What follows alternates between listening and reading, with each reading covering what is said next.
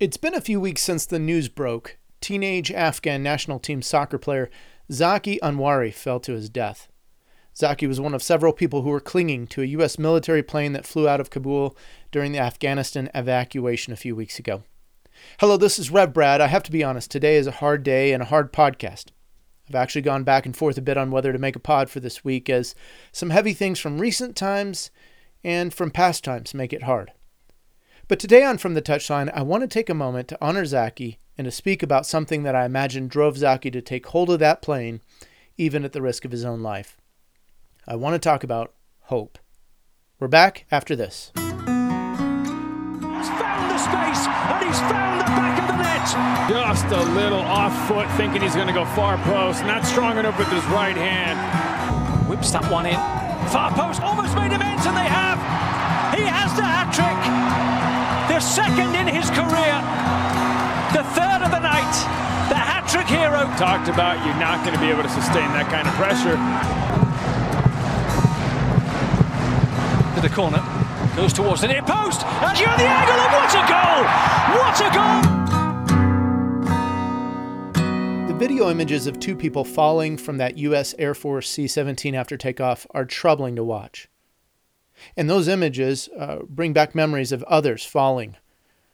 People who jumped from the towers in New York some 20 years ago, jumping 100 stories to their death to escape the heat and flames of the buildings that burned.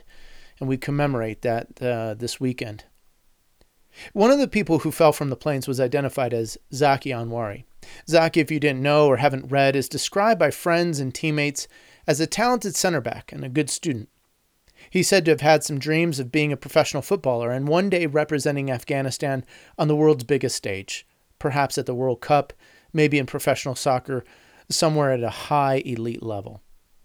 But as the Taliban marched on Kabul and took over the city, Zaki and some of his friends made their way to the airport, desperate to leave, desperate to find a way out.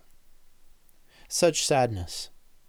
Condolences from Afghan leaders, from FIFA, from others in the football community were widely shared. And I have to admit, as an American, I've largely been shielded from the pain and terror of what many around the world experience in a much more regular, maybe even a daily fashion.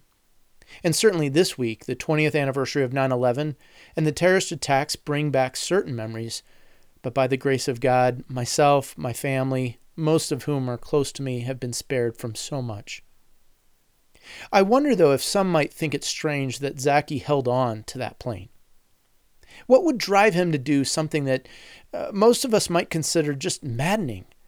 There's really no way he could have survived. Well, I have to believe that Zaki was driven by either one of two things: fear or hope. Certainly fear of the Taliban, of what might happen under such a regime. Maybe that drove him to the airport, maybe even encouraged him to try and gain access to a flight and leave the country in the sort of hurried fashion that we get a sense from the story and from what we read. I read a Washington Post article which noted that the Afghan men's national team didn't compete internationally from a long period between 1984 to 2002. And they cited some different things: the Soviet occupation, the civil war in the country, and the rule of the Taliban. And essentially, recreational activities and sport were largely banned during that time. It was really unsafe to play. It wasn't until the Taliban regime was taken down in 2001 that soccer could begin to compete again. And Afghanistan most recently had tried to qualify for the World Cup in 2006. And it was just a few years ago, in 2013, that Afghanistan actually won the South Asian Football Federation Championship. So they were getting close and they were becoming better. And so maybe Zaki, knowing this history, believing his sport, his passion, his love of the game was likely to be shut down, maybe he left out of fear. Or maybe there were more personal reasons that we don't know about. Maybe his family and others were somehow connected to insurgency or the U.S., or there were more intimate reasons to fear the Taliban takeover. We just don't know. But I believe there was something perhaps even stronger than fear that might have caused Zaki Anwari to continue to hold on to that plane as it taxied and eventually took off. And I think it was that second thing. I think there was something within him, for the sake of hope, that maybe, just maybe, he might survive, he might make it, and this might be his only chance. I may date myself here, but there's a powerful moment that occurs in the film The Shawshank Redemption. I wonder if you've seen it. In the scene I'm referring to, and I'll leave a link to the YouTube cut of it in the liner notes, Andy Dufresne, played by Tim Robbins, returns from spending 2 weeks in the hole, essentially a room with no light in the prison. His offense? He played music over the prison's loudspeaker system. In the conversation that ensues with his fellow inmates, he describes how music is powerful, reminding a person of realities that exist beyond prison walls. He ultimately goes on to describe it as hope. To this, his friend, Red, played by Morgan Freeman, retorts, "Hope is a dangerous thing. Hope can drive a man insane. It's got no use on the inside. You better get used to that." Andy pauses for a moment and replies back to him, like Brooks did. Brooks was an older criminal, had been released, and he'd essentially killed himself because he couldn't cope with the changes that had gone on in the world, and he longed to go back to the familiarity of the prison where he was, quote-unquote, someone, where he felt like he had identity and family and relationships and other things. Well, I share that example because I believe hope is a dangerous thing. Hope can drive us to do maddening things, but it is not useless. Hope is not something to be feared or avoided. Hope is important. But hope must necessarily have a companion, and let me explain what I mean. Listen to these words of Paul as he writes to Christians in the city of Rome, from Romans 8. And Paul here is writing about some of the suffering that Christian people are facing, and I think probably not too far off from what people in Afghanistan have or will suffer under the Taliban regime.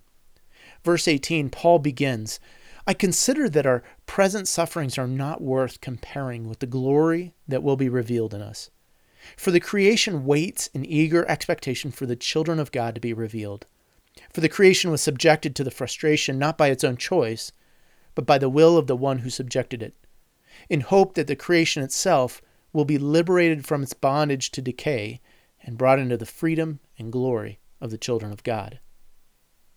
Paul goes on, "We know that the whole creation has been groaning, as in the pains of childbirth, right up to the present time. Not only so, but we ourselves, who have the first fruits of the Spirit, we groan inwardly as we wait eagerly for our adoption to sonship, the redemption of our bodies. For in this hope we are saved. But hope that is seen is no hope at all. Who hopes for what they already have? But if we hope for what we do not yet have, we wait for it patiently. In the same way, the Spirit helps us in our weakness. We do not know what we ought to pray for, but the Spirit himself intercedes for us through wordless groans. And he who searches our hearts knows the mind of the Spirit, because the Spirit intercedes for God's people in accordance with the will of God. And we know that in all things God works for the good of those who love him, who've been called according to his purpose." That was Romans 8:18 through 28, and I just want to highlight 3 things from this text. The first is that present sufferings for the children of God, they don't compare to the glory that will ultimately be revealed in us. What does this mean? I don't think we can fully know or appreciate what this might mean, but I think Paul's exhorting Christian believers here that there's something yet to be revealed in the lives of God's people. It's not seen, it's not yet known, but it is something that's destined to be glorious. You know, maybe we might consider the creation of a stained glass window. If you and I were to visit a stained glass worker's shop, we might see fragments of colored glass everywhere, disordered, unarranged. And we might think there's nothing very glorious about this. We might even think it's trash or garbage if we don't know where we're at or what's going on. And yet the artist, the glass worker, as they fashion the pieces, put them together, and eventually, when the light shines through the finished work, there's a glorious image or story to behold. I think that this might be along the lines of what we see and feel and experience right now. We can't see the finished work. We can only see misshapen shards of glass laying everywhere. And we can't discern anything glorious out of the whole mess. And yet the potential for a beautiful art piece or a beautiful picture or story is just waiting to be assembled. And I think this is something close to what Paul has in mind for us. The suffering and the glory, it's not insulated. We still groan. The whole world groans. Even God himself groans, we learn. There is a groaning that goes beyond words, a groaning that expresses the deepest and darkest parts of ourselves, our hearts, our desires, our dissatisfaction, our disappointments and despairs. The suffering is real. The groaning is real. But Paul encourages us, this doesn't compare to the glory that is to come. The second highlight from this passage, I think, teaches us a number of things about hope. First, hope is part of the process of salvation.